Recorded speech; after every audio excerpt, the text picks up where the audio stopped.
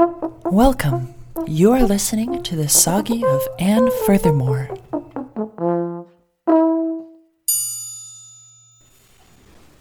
I have been pre-meditating on how best to find my pre-lawyer for my pre-trial.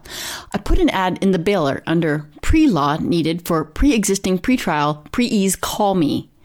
I want to assume nothing and view the resumes in advance. I was looking for someone mature, but not too mature, with experience that came before this that could ward off my venting before the pre-judge if it came to it. I found someone studying pre-law at the online university UW, where you can get a tuition-free law degree in exchange for 4 years of indentured servitude/work study dubbing Indian Bollywood films into German language art films in a sort of bizarre reverse outsourcing exchange model funded by, get this, the National Endowment for the Arts, because it is such an innovative, unique, and original voice in using voices of pre-law students in this trimingle trade of multiculturalism gone horribly wrong as it shines the spotlight onto the exploitation and kidnapping of intellectual property across international waters. UW is an installation university that travels around to different museums across the country where the students are the pre-law and dubbers in residence, offering masterclasses, performances, and stand-up dubbing improv. This is must-see viewing. It should not be missed.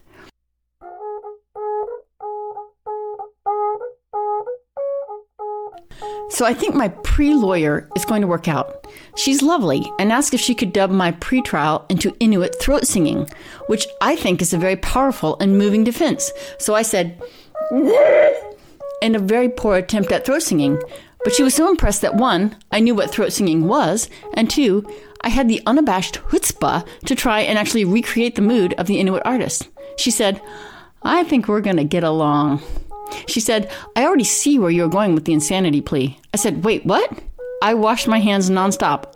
I am so sanitary, they are not going to buy that. She said, no, crazy, that's not what I meant. I mean the Prince outfit.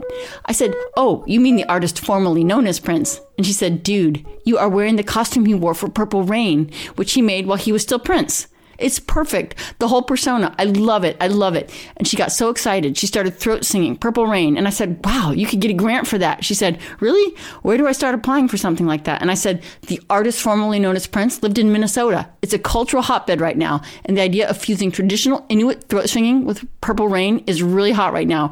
You are tapping the zeitgeist. And she said, you think I'm plagiarizing Zeitgeist, the Bollywood dance sensation in German translation? I said, I feel like we're getting off track. She said, okay, right. So I need to ask you, did you do it? I said, do what? She said, whatever it is they're accusing you of. I said, I did not have sexual relations with that. There was silence. And my pre-law said drawly, yes, like with 4 diphthongs in it. I said, look, I have a gym membership, which I only use for showering and sitting in the sauna. Is it a crime? The pre-law said, so, you are unfit. I felt a rush of anger and yelled, I could kick your skinny pre-lob dubby-dub butt, you little snot-nose. Have you no respect? I could be your mother. How dare you speak to me like that? And the pre-law dubby-dub butt wipe of a pre-law just stared in surprise and said, dang, girl, you got this. If you could improv like that using throat singing, I could get you into our improv art installation. Wait, if I could get you arrested, wait, hear me out, and then get you into our improv group as a prisoner, we could get a really big grant for that, really big. I said, you would put a price on my freedom? And pre-law said, if it was big enough, yes. Freedom isn't free. I said, that makes no sense. To which my pre-law said, you, my friend, should be a lawyer.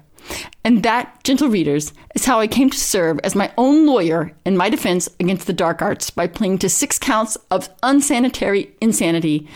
Time to pre-order that reorder of my disorder snail hat. See you in court, you pre-prosecutorial, prejudice, prejudging seals.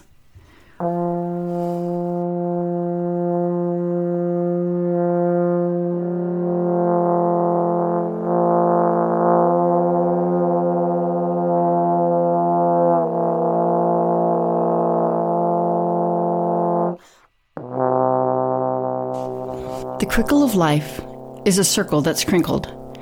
It's long on one side, and the other part's wrinkled. The ends do not meet. It's not even circular. It's not smooth or round, and it's often ridicular. No way. This can't be. It must be a typo. Nope. This life's a bitch, and it's typed by a psycho. The crickle of life is just that. It's a crickle. A nominopia, a smirky wood nickel. Part cycle of violence, part crick in your neck, part provo, Chris Crinkle, you betcha my heck. Kooky ass cackle, dreamy dreamsicle. Your boyfriend's a prince, but he's also a prickle. A crickle's no paddle, you're way up shit creek. All fickle, a crickle's the tongue in your cheek. The Furthermore Soggy is created, written, and performed by Anne Ellsworth, and edited and produced by me, Sophia Coman. Thanks for listening, and be sure to tune in next week.